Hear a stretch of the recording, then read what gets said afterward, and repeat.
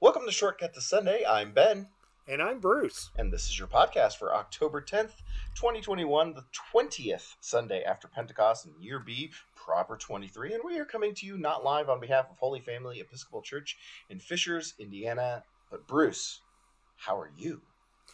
I'm good. The San Francisco Giants won their division. Woohoo! Is it time? Is it time already? The playoffs start Wednesday of this week. So either they've just started or they haven't started, depending on when you're listening to the podcast. So who are they losing to in the first round? Well, I won't deny that. They will play the winner of the one game wild card game. So they're going to play either the Cardinals or the Dodgers, it looks Very like. good. Okay. Yeah, and both those teams are really tough. So Okay. this is one of those. Maybe I'll just buy the Western Division champion hat. Yeah, it looks like so your first game is Friday. Friday. Yep. And then Friday and Saturday. So we'll check in with you on Sunday and see how you're doing. Yeah. Yeah, I haven't looked to see if the Saturday game's a night game or a afternoon game. It is to be determined, so it is Yeah. not yet decided. Yeah, and all the networks get to decide that to get the highest ratings. So that goes by basically it goes by when does New York want to play. Gotcha. Yeah. So I'm hoping it's not a night game on the West Coast, since that make me have to stay up late. Gotcha. Yeah. Oh, it's that time of year then. Well, fantastic. Well, hey, at least you get playoff baseball. Yeah. I grew up an Indians fan, so that didn't happen very often. And usually, if it ever did, we would go to the World Series and get completely blanked by the Tampa Bay Rays. So it was fun times. But that's not the only thing that's happening this week. Just this past week, actually, we had our pet blessing on Sunday, which was really cool. And some of the pets were better behaved than the parishioners. No, I'm just kidding. I mean, better. Well, yeah, actually, Yeah. but Not to name names, but my kids. No, they deserve some credit. They were very distracted by great. the fluffy bunnies. Those were amazing. Yes. Cinnamon and Snowball. Oh, I never got a chance to catch their names. Cinnamon, and they're named by color. Okay, This is that why I makes can sense. remember them. That makes sense. Yeah, That makes sense. Oh, so fluffy and cute. Yeah, we had And so huge. many. Yeah, they were giant. And so many dogs, so many which were great. A lot of canine friends were very happy to see other canine friends. So Yes. that was a ton of fun. So Yeah, and a couple parishioners told me that their dogs, when they got out of their car, just perked up like, "Oh, we're going to church." But they did have a good memory of past pet blessings. oh, good. Yeah. It's so I'm just imagining that they're getting out of the car and going, "It's not the vet." Yeah, Yay! exactly. That's what I was thinking. Oh, that's good. That's good. But yeah. So this week we go back to blessing pet owners and everyone else. Solely, yeah. Though, But, if anyone brings their dog, they won't be turned away. Or bunnies. There you go. Those were Yeah. well-behaved bunnies. I believe our phrase has been and will continue to be "all are welcome." You Yeah. do not specify when you say that Mhm. human attendees. So Yeah, as long as they tithe, they're welcome. there were a couple Okay, of dogs who put the that tenth of a milk bone in there? I was just thinking there were a couple of dogs that would be happy to contribute 10% of their drool to the church. But yeah, it was that was great. And if you didn't get a chance to catch that, that is up on our YouTube channel at HFEC Videos. And but this week we return to normal broadcasting. So 8 and 10 live and in person, 9 o'clock. Educational hour for kids, for adults, and what's the next thing that's coming up? What's on our calendar that we should look ahead to? We have hopefully this Sunday the first use of the new playground. Oh yeah, that's right. Installation Saturdays, is the Saturday, right? yeah, yeah, and we have the Fingers delivery crossed. lined up and all that. Yeah, I mean weather permitting, but it looks good at this point. The weather forecast. Hmm. We'll bolt that thing together, and it's being anchored with quick concrete, Hmm. so it'll be ready to play on within moments of the last wrench being turned. Excellent. And we have coming up Trunk or Treat on the Friday before Halloween, where households are welcome to come to the church parking lot and Hmm. offer candy from their cars in a safe and supervised way. And people, even more so, are invited to bring their kids to go trick-or-treating around the parking lot. And God. this is our second year, and last year some people really went all out on decorating their vehicles, themes, and Yeah. everything. Yeah. I did my usual going like a cowboy, if I recall correctly, which just means I get to wear jeans. Yeah. So that'll be the 29th, it looks like. Right. October Right. 29th. Okay. Very good. Well, I mean, it is fall. It is Yeah. that time.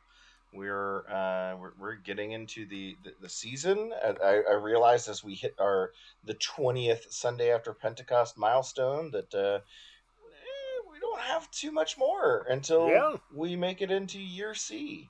Mm-hmm. Get to go to And the Gospel of Luke yeah, back to the Gospel of Luke once again. so that'll be very, very interesting to get to that point and start into our Advent season, which is Mhm. crazy that we're there. Crazy. Yeah, that roughly we've Thanksgiving gotten weekend, that. I think. Yeah. So Oh, and this Sunday we are continuing for the adults our series on saints that helped us with racial justice in our history. gotcha. Oh shoot, I don't have right in front of me who we're doing this week, but we'll have a little video and discussion, Mhm. and they've really been intriguing. And if you haven't been to any yet, that's fine. Very good. Newcomers are always welcome to it. Very good. Well, let's move over to the person of the day and see if I can't stump you. Um, the years for this individual are 849 to 899, and your person, who I'm kind of hoping that I get a sound of recognition for, is Alfred the Great. Okay, first of all, in my defense, there are lots of Alfreds. This is the great one. I'm letting you know. I want to say Alfred the Great was in the British Isles. Am I so far right? Yeah. Okay. And was in the part of the one of the British kings, I believe, who promoted Christianity. Yes, he is. Yes, he is. I was going to ask you, what makes him so great? He promoted Christianity at a time when it was no sure thing in the British Isles. So there you go, kingly promotion. All And it takes. I think he supported good learning stuff. Yeah, well, the word learning is actually in this definition. So yes, you are correct. I did not Google anything. That really was a true stumbling over. What is it called? He's remembered primarily for promoting ecclesiastical reform and for the revival of learning. Yeah. So apparently, per this definition, learning was dead, and he revived it. Priests were stupid, and even many bishops. I was gonna make the joke of what do you mean were, but where's Alfred when we need him? But yeah, Saxon king and patron of the church, born in Wantage, Berkshire, England, became king of Wessex in 871. Spent most of his time fighting the invading Danes. Congrats to him. He was able to halt their invasion and secure the southern part of England for the English. When Alfred Alfred defeated the Danish leader Guthrum in 878 and persuaded him to be baptized as a Christian. Yeah, so I mean, double win there. Yeah, but I was interested in, like I had said, that he's primarily known for the revival of learning and ecclesiastical reform. But here's the laundry list of what he and other scholars translating Latin works into English: Dialogues, Pastoral Rule of Pope Gregory the Great, the Consolations of, oh my gosh, Boethus? Sure, why not? The History of Orosius and the Soliloquies Erasmus. Nah, can't be. That's how the English say it. Yeah, it really. Erasius? Interesting. Well, O's? I tried to say Erasmus. Oh, it's Orosius. Oh, Orosius. Yeah, Orosius? You were much closer than I was. I was thinking of a different historian. Okay. And then Soliloquies of Augustine. But yeah, he alone of all the English rulers has been called the Great, according to this definition. I don't know if that's true. Yeah. But I can't think of any others. Died in Winchester and is commemorated in the Episcopal calendar of the church year on October 26th. So coming up, Alfred the Great. Get your Alfred the Great shopping done early. Yeah, right. Yeah, your T-shirts could sell out any minute now. But yeah. So if you want to become part of the Episcopal Dictionary, yet another shining examples of defeat the Danes, become king or queen, and promote Christianity. And you too could be, and promote learning. Revive it. Yeah. There are those that would say it could use a revival now. There are. There are. In certain cases, for sure. Right. Some say of the participants of this podcast could really use the benefit of it. So with that in mind, why don't we promote our own learning revival and move to our first reading for this coming Sunday. Nice transition. I wrote it down ahead of time. No. Amos chapter 5, verse 6 through 7 and 10 through 15. Seek the Lord and live, or he will break out against the house of Joseph like fire, and it will devour Bethel, with no one to quench it. Ah, you that turn justice to wormwood and bring righteousness to the ground. They hate the one who reproves in the gate, and they abhor the one who speaks the truth. Therefore, because you trample on the poor and take from them levies of grain, you have built houses of hewn stone, but you shall not live in them. You have planted pleasant vineyards, but you shall not drink their wine. For I know how many are your transgressions, and how great are your sins. You who afflict the righteous, who take a bribe, and push aside the needy in the gate. Therefore the prudent will keep silent in such time, for it is an evil time. Seek good and not evil, that you may live, and so the Lord, the God of hosts, will be with you, just as you have said. Hate evil and love good, and establish justice in the gate. It may be that the Lord, the God of hosts, will be gracious to the remnant of Joseph. So, Bruce, what is Angry Amos talking about here? I remember that's his nickname, at least that you have given him, right? Right. Angry Amos? Right. That's the way you remember? Yeah, because it long story short, Bible content exam in seminary, Hosea and Amos talked about very similar dynamics, but Amos was almost always angry about it. Okay. So if you had this stuff about the poor being taken advantage of in the gate, with all this angry language, oh, okay, that's Amos. Whereas if it was God is seeking Israel like a bridegroom for a bride, oh, okay, that's Hosea. Gotcha. So, yeah. what's he? Is there anything specific that this passage is railing against at the moment? Yeah, well, it's kind of. He's railing against the sadly seems like eternal dynamic of the wealthy getting wealthier by taking advantage of those poorer than themselves, either the Hmm. poor or semi middle class, whatever term would be appropriate to use of that historic era. Hmm. Okay. So the verses about the gate, that that was where judgments were rendered in civil cases. Oh, I was That going to ask about it. There's a couple of references there to the gate. yeah, So the gate was like the the courthouse. equivalent of the courthouse steps. Just- Actually, steps and the interior both. Oh, okay, okay. It was an old Middle Eastern tradition that if you had a conflict with someone, you met at the city gate to work it out. And so that's where the wise people would gather to hear the cases. And it eventually became formalized and institutionalized in that way. But Amos is writing about by this time it's become corrupted by the rich people um, lying, cheating, working the system to their advantage. Hmm.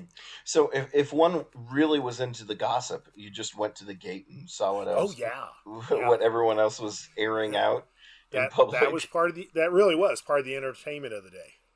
But Interesting. um, both from the perspective of gossip, but also from the perspective of hearing really smart people argue about what's the meaning of justice. Hmm. Okay, so So like you know, you the could so, either be reading the comics or the front page, and both those kind of unfolded in front of you at the gate. interesting. Okay. And what did we skip here in 8 and 9? We skipped 2 verses. It wouldn't have made it much longer. So why'd we cut out 8 and 9? Just for brevity, it's a um, somewhat redundant of what comes before. It's some nice verses about how God created everything. Okay. Okay. Um. So when angry Amos is sitting here talking about like um you've built houses of hewn stone and pleasant vineyards, but essentially you're not going to get to enjoy that because Mm-hmm. is this like he's calling down a curse on them or casting and God's going to cast punishment, or is this more of a reflection of I guess chastising them for focusing on things that don't matter. Like you focus on the things that here and now, but essentially these things are not eternal, so you're not going to really get a chance to enjoy. Yeah, there's a big piece of it is that the Okay. very similar to what Jesus teaches about where are you building up your treasure, um, and some of it is also the um, since you are Amos is saying since you are creating a more and more corrupt system, Mm-hmm. you are going to be sucked up by it and spit out. Mm. That if right now you think you're winning, and maybe you are today, but there's going to be someone worse than you coming tomorrow, who's going to lie and cheat and take advantage of you at the gate and take everything that you've built up Mm. because you are refusing to hold up a just system and instead are corrupting it. Mm. So when the passage begins, he Amos seems like he's focused on a specific area of Israel against Mm-hmm. the house of Joseph and um, Bethel. Remind us, or quite frankly, even remind me. Like this It's is basic structured like where like the northern part of the kingdom. okay, okay, and is that the focus of all of Amos's writing, or is it Yeah, just like this section of his writing? it seems like that's where he where his ministry took place. Okay. Amos is a fairly short book, so it's not like he then, 5 years later, he then said. Right. So yeah, all that we hear from him takes place in the northern area of the kingdom. Gotcha. And then the house of Joseph isn't that the same house that the Messiah comes from, though? Isn't that? No, the Messiah comes from the house of David. The house of David. So it doesn't come from. Okay, Joseph is not within the same house. Okay. Right. Okay. All right. And for history's sake, what did end up happening? Any indication that the Lord God did break out against the house of Joseph like a fire and devour Bethel? Any idea if his words were heeded? There's no indication that any rich people changed their ways, which is too bad, because in the Book of Jonah they do, but it's not a Jewish country that does so. Gotcha. And I'm just scanning something here. Yeah, he was probably active around 760 before the birth of Christ.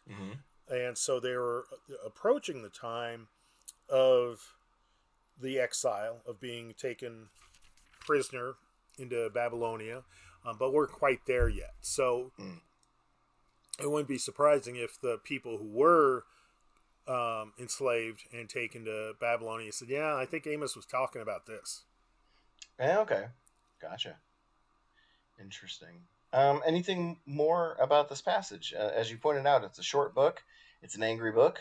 We don't get to it often, and so I don't want to do it any disservice if there's any additional thing to point out for it. There's this wonderful part in verse 15: hate evil and love good, and establish justice in the gate. Where that's the definition for Amos of a good society. That his rich audience was not living out.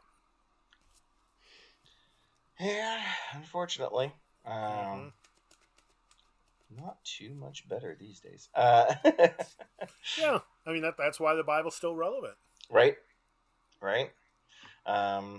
Well, then let's move on to Hebrews. Hebrews chapter 4, verse 12 through 16 is our second reading. Indeed, the word of God is living and active, sharper than any two-edged sword, piercing until it divides soul from spirit, joints from marrow. It is able to judge the thoughts and intentions of the heart, and before him no creature is hidden, but all are naked and laid bare to the eyes of the one whom we must render an account. Since then, we have a great high priest who has passed through the heavens, Jesus, the Son of God. Let us hold fast to our confession. For we do not have a high priest who is unable to sympathize with our weaknesses, but we have one who in every respect has been tested as we are, yet without sin. Let us therefore approach the throne of grace with boldness, so that we may receive mercy and find grace to help in time of need. Hebrews, as you had pointed out, I think probably several weeks ago at this point in time, not because I think we've read several weeks in a row from Hebrews, right? So not a Pauline writing. Not entirely sure who wrote it, if I remember right. Right. This is one of the letters that there's some signs that could have been written by a woman. Okay. So we don't know the gender of the person who wrote it. We don't know to whom it was written. Right. Though there are some indications that it was to a community somewhere in Italy, Italy. Right? Yeah. Okay. And it's very not like Paul in its structure. Gotcha. This is kind of like a call to action. It almost feels like the way you might end a book. Is it close to the end? No, it's actually not. Hebrews goes on for quite a few more chapters to 13. Okay. but it is the end of a sermon. Ah, there you go. Yeah. You know, that's I mean, you could take lessons from this man or woman here. That's a good way to end a sermon. Let us therefore approach the throne of grace with boldness, so that we may receive mercy and find grace to help in time of need. Yeah, that's not too shabby. Not too bad, right? Right. So, yeah, that's another good quotable one. Yeah, for sure. So, and I the language of the letter or the book. It's more of a. You said it was more of a collection of writings, wasn't it? Or am I dreaming that? But either way, it somewhat is. But it has. It looks like it's one author, though. Okay. And very well written. Yeah, that was what I was going to point out. The language used here, and I'm not sure. I'm attributing kudos to the original author and not the translators, but I suppose the translators should deserve to get a little bit of credit here as well. But it seems that the language used is just robust and beautiful here. In the original Greek it reads that way. So and this idea, it kind of a reminder here, the Word of God is living and active, not just which I think especially nowadays we do kind of have to remind ourselves. It seems as though, I mean, we in a way we kind of contribute to that falsehood from time to time simply by the lens of which we even do this podcast, of kind of like a history deep dive and what was going on then and how was this relevant to the people this was written to. And it's not a stagnant writing. It's very much active even today. But this imagery of it being sharper than any two-edged sword, something that cuts both ways, piercing until it divides soul from spirit, joints from marrow. I mean, the language almost makes me, shudder or cringe with that language. It's so interesting to be used. What strikes you in the end of this sermon? Well, the soul and spirit is really nuanced because it's almost the same exact word. So is that like a Greek thing? Okay. And because it could be translated the division or the separation of breath and breath. I mean, but it would be like, I'm trying to think of another word for breath and inhalation. It's like it really is, and I don't think soul and spirit does it justice as a translation, but English, particularly modern English, is so bad about spiritual vocabulary. But it is supposed to give us a sense of God is able to separate something that seems inseparable. Gotcha. So this is literally like the spiritual version of actually splitting a hair, like that fine, that narrow. As long as when you split the hair, you still had a single hair. Huh? Yeah. Wait, what? What do you mean? What do you mean? It's like a Zen meditation. Okay. Of God can split something with it so finely that it's not split. I mean, doesn't that just mean you missed? You're going to hell.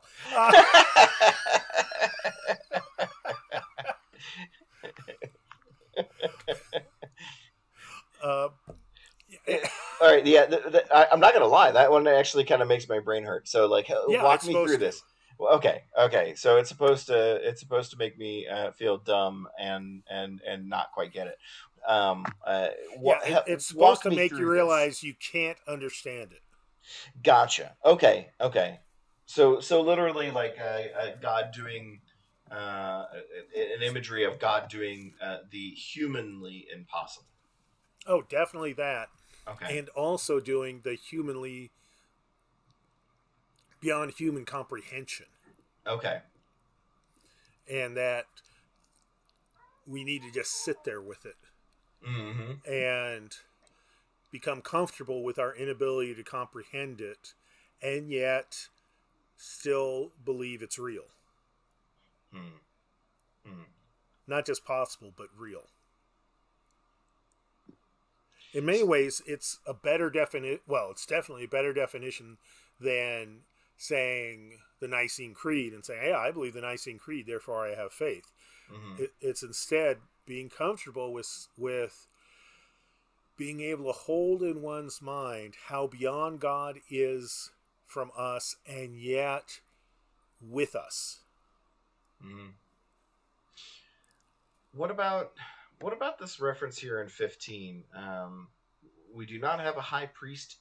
Oh wait. We do not have a high priest who is unable to sympathize. Never Yeah, mind. I read it it wrong at has a first. double negative. Yeah.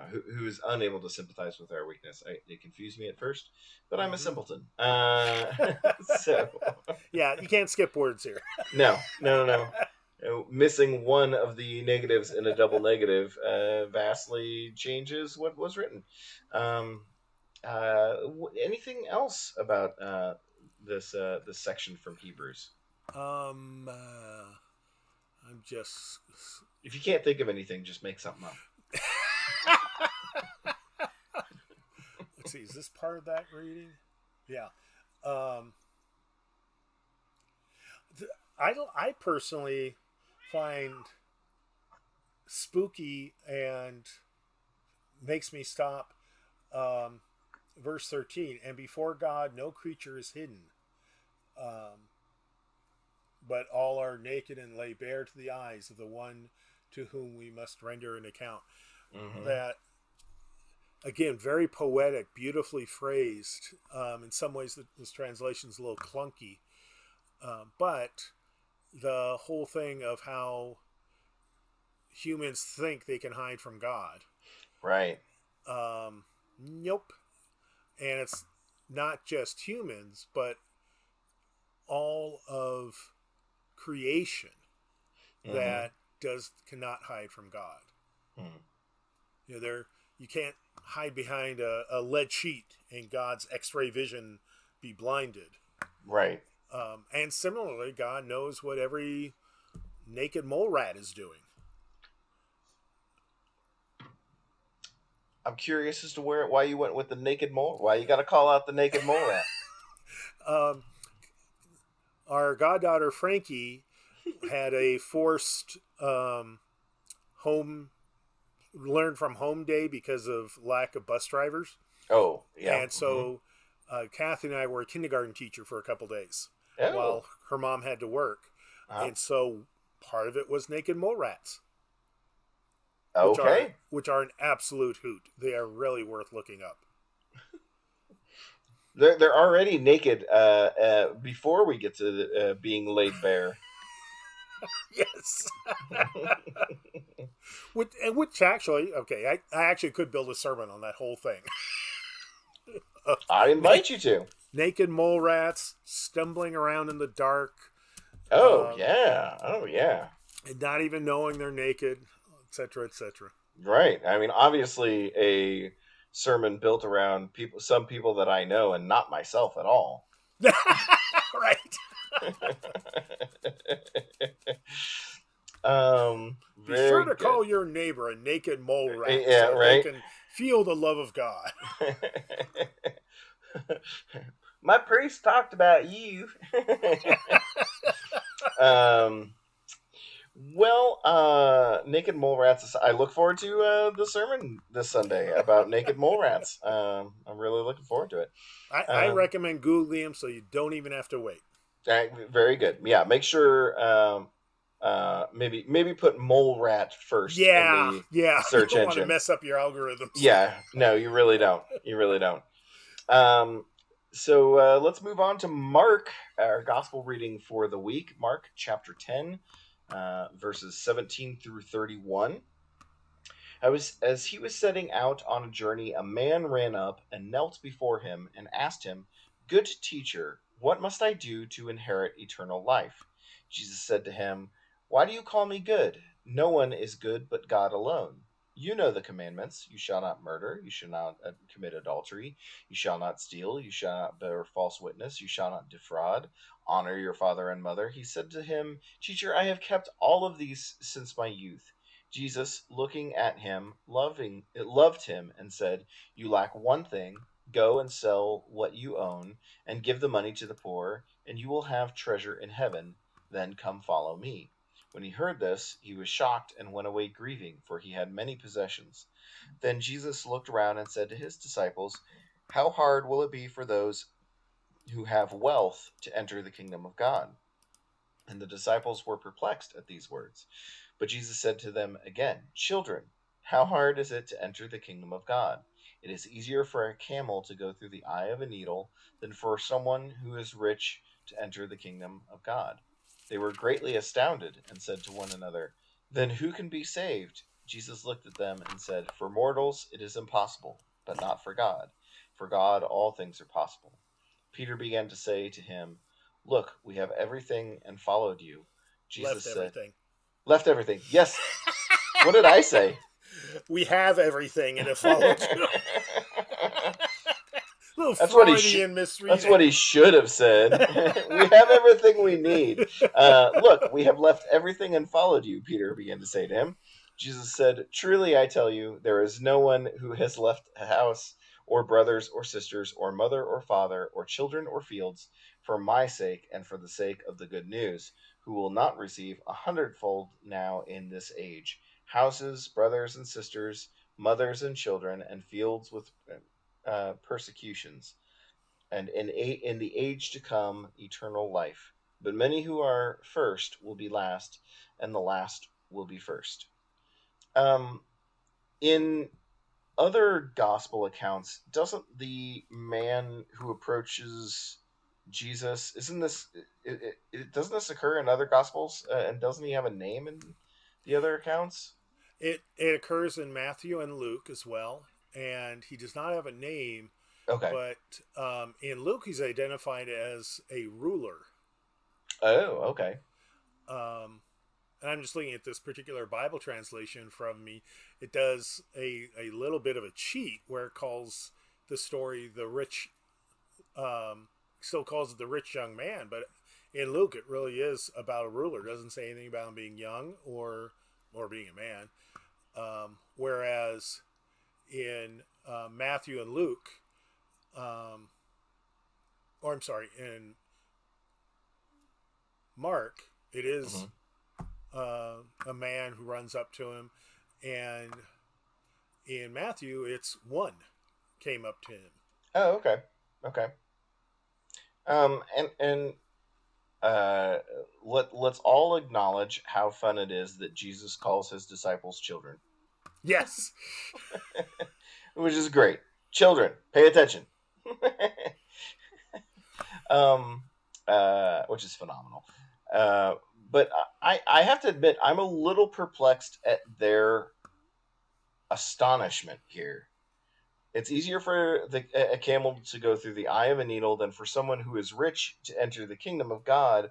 And their response is, "Oh, then who could possibly be saved if not the rich?" Mm-hmm. Like, I don't get that response. I mean, like, the rich have never really been venerated as, most the closest to a deity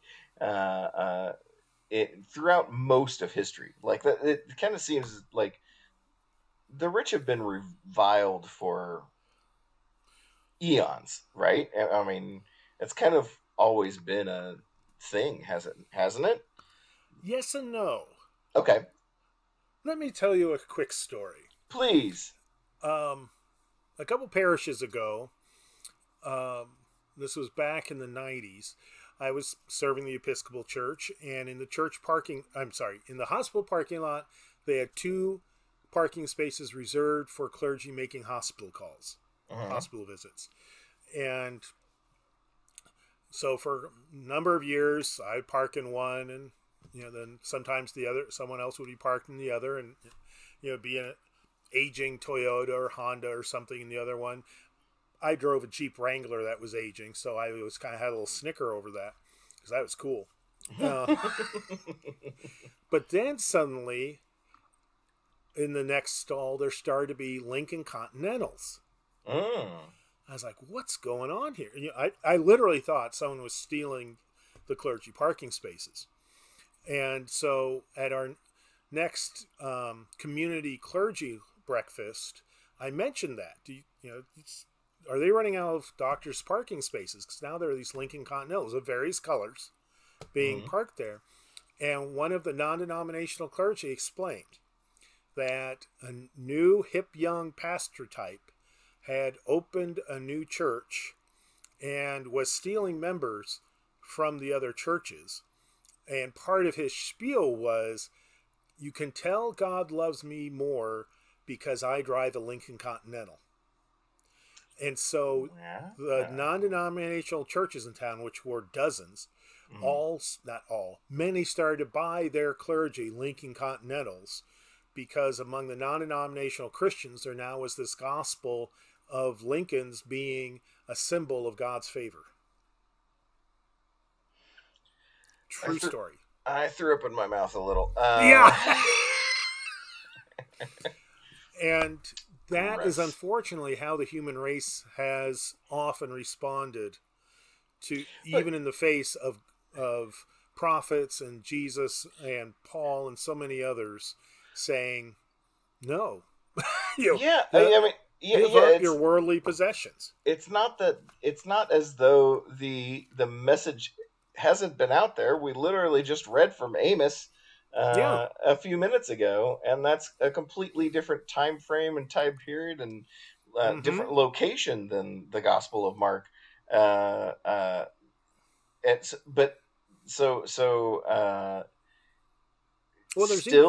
Still that level of astonishment that an assumption that the wealthy were so close to the kingdom of God.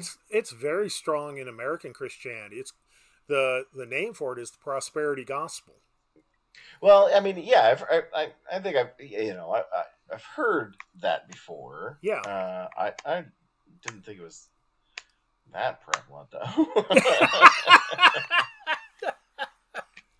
I mean, most people don't sit there, don't sit around going like, "Oh, Elon Musk and Jeff Bezos, very godly men," Well, probably not those individuals because they don't express it that way.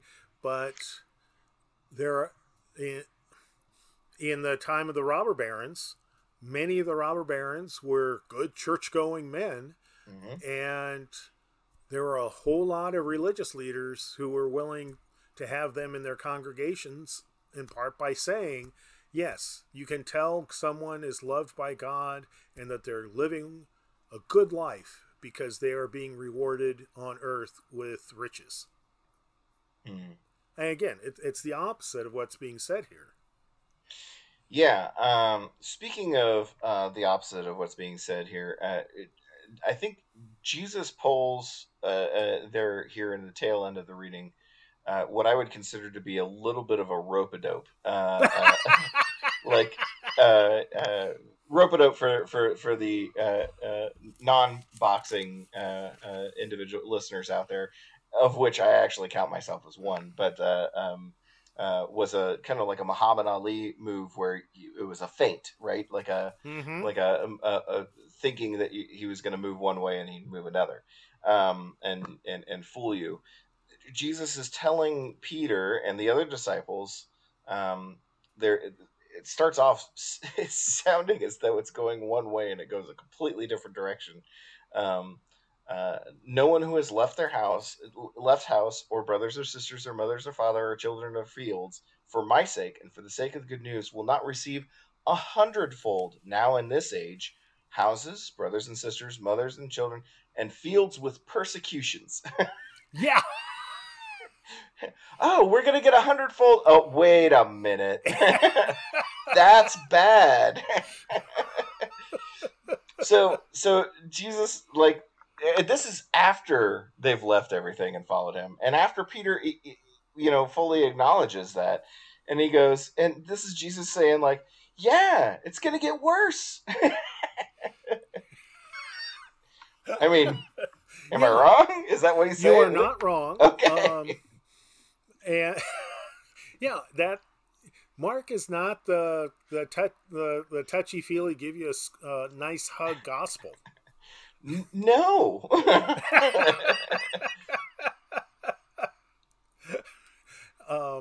And interestingly, in the long list of what you get, there's no mention of your father. Oh yeah, I guess not.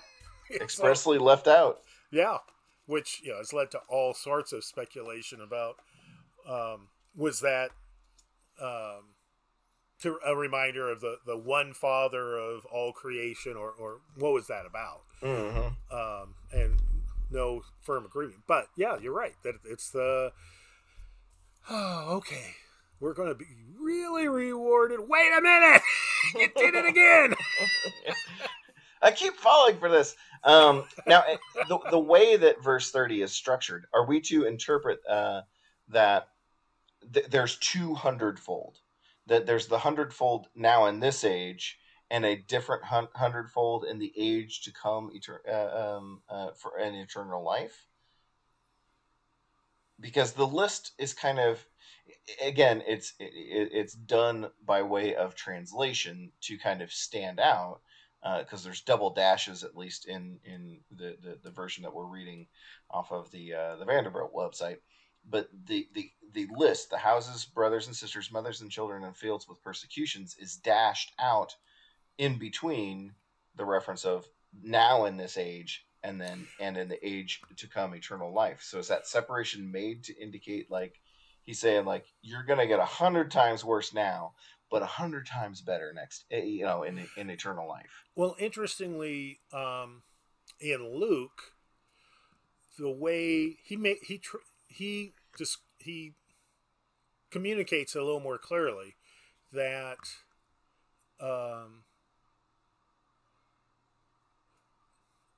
where he makes it clear that in this life you receive the manifold multiplication of whatever you gave up, and then after that you get eternal life. That's two separate things. Okay, so Luke does put the negatives with the here and now. Yeah, and okay. Matthew does as well. So that might be influencing the translation, why we get the double dashes here, because of other Gospels accounts on it. Yeah, because I mean, sometimes when you have ambiguous Greek, you do have to see where the other Gospels came down on when it's the same exact thing. Mm-hmm. I'm just taking a quick look at the Greek. Yeah, the Greek in Mark is briefer than the Greek in the other two, but in the Greek it's clear that eternal life is a different setting from which the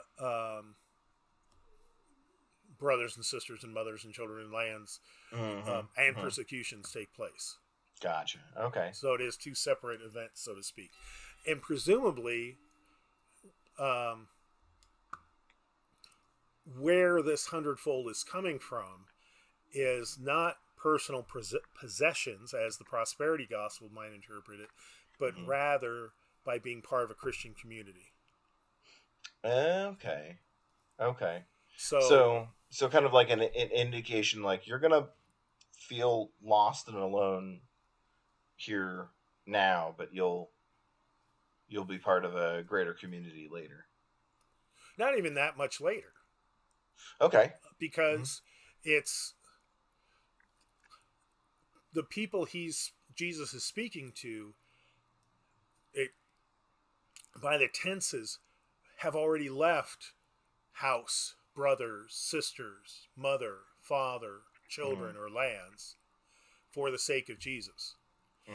And because of that, they shall have now in this time houses and brothers and sisters and mothers and children and lands 100-fold with persecutions. So it's, yes, you do have to leave what you know, but you very quickly enter into, to use a very oversimplification imagery, you enter into the family of Christianity. Cool. While we're discussing translation choices, I find it odd that in verse 24, while he is repeating to them again and calling them children, the statement is, "How hard is it to enter the kingdom of God?" And we give it an exclamation mark instead of a question mark, so that's kind of funny. Probably because he doesn't wait for them to respond; he goes right into the answer. It's easier for a camel to go through the eye of a needle than for someone who is rich to enter the kingdom of God. And I've heard that this is analogous to like the city, like a gate at the city. Is there any validity in this? Like a gate of the city where a camel has to like get rid of all the things it's carrying in order to pass through? That was a very, very popular interpretation in American Christianity in the basically late 1800s through the first half of the 20th century, and had a certain shelf life beyond that.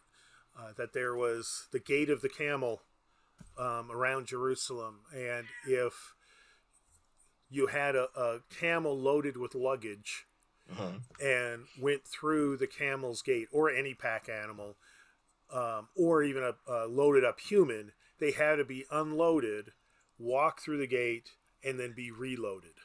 Okay. Unfortunately, archaeology does not bear that out as being true. Okay. And Jerusalem has been, I mean, there's still a lot more to discover, but the entire city wall has been excavated. They know where all the gates were and their sizes, and none of them were built in such an impractical way that you couldn't take a loaded animal through. Interesting. So it was basically made into an allegory of people unloading their personal baggage in order to successfully encounter God. Well, we really do have this fascination with making all scripture literal. So I guess that makes sense that we've attempted to do so. Well, yeah, and this way, it was a way of being able to justify being rich, being materially rich, because it's just about what your priorities are, man. That's all Jesus is worried about here. Right, it's like, right. Nah, it's a little more confrontive than that. Yeah, I think I think so. I think so. Yeah. I mean, this is supposed to be a gospel passage that makes us squirm a bit. And as often happened in American biblical interpretation, either it was taken to one extreme of y'all going to hell, or it was taken to the other extreme of if you're with us, you're not. No matter what. And part of the outgrowth of what came to be known as the Protestant work ethic, out of the Puritan tradition, the financially successful were no longer seen as questionable, but instead as blessed. And therefore, analogies around the material wealth teachings became very popular, even as a more literal interpretation was still applied to sexual ethics and others. Yeah. We do have a tendency to hear and read what we really want to be said. So. And speaking as a clergy are and to invoke Alfred the Great, clergy are notorious for preaching in a way that fills the collection plate. Yeah, that makes sense. And so that's why it's crucial to reform the learning, the teaching, and the practice of the clergy over and over again. Yeah, no, that was never your problem, though. No, I'm just kidding. I had to throw it in there. It was too easy. Yeah. Sorry about that. I couldn't help myself. Will there be a Lincoln in my parking space on Sunday? You know what? At this point in time, that would not be the status symbol anymore. That's true. Oh, God, he drives a Lincoln. Someone pay this man. This car's 30 years old. So yeah, yes, at least he can sleep in it if he becomes homeless. That's right. So yes, I encourage you to find a 30-year-old plus Lincoln and start driving it around as your status symbol you deserve. Oh goodness. So with that last burn, let's wrap up this your podcast for October 10th, 2021, the 20th Sunday after Pentecost. And again, we encourage you to join us however you can this week in person at 8 and 10 on Sunday, and our 9 o'clock hour in between for adult and children learning, and formation actually is the word I should have used, or online at our live broadcast of the 10 o'clock service or thereafter once it's put up on our website at HFEC Videos. There's links in the bulletin to the service material. There's also references on our website, holyfamilyfishers.org, that has an array of things that are going on in addition to the service bulletin. So anything else to plug before we go? Yeah, I took a chance to not listen to you for a minute, and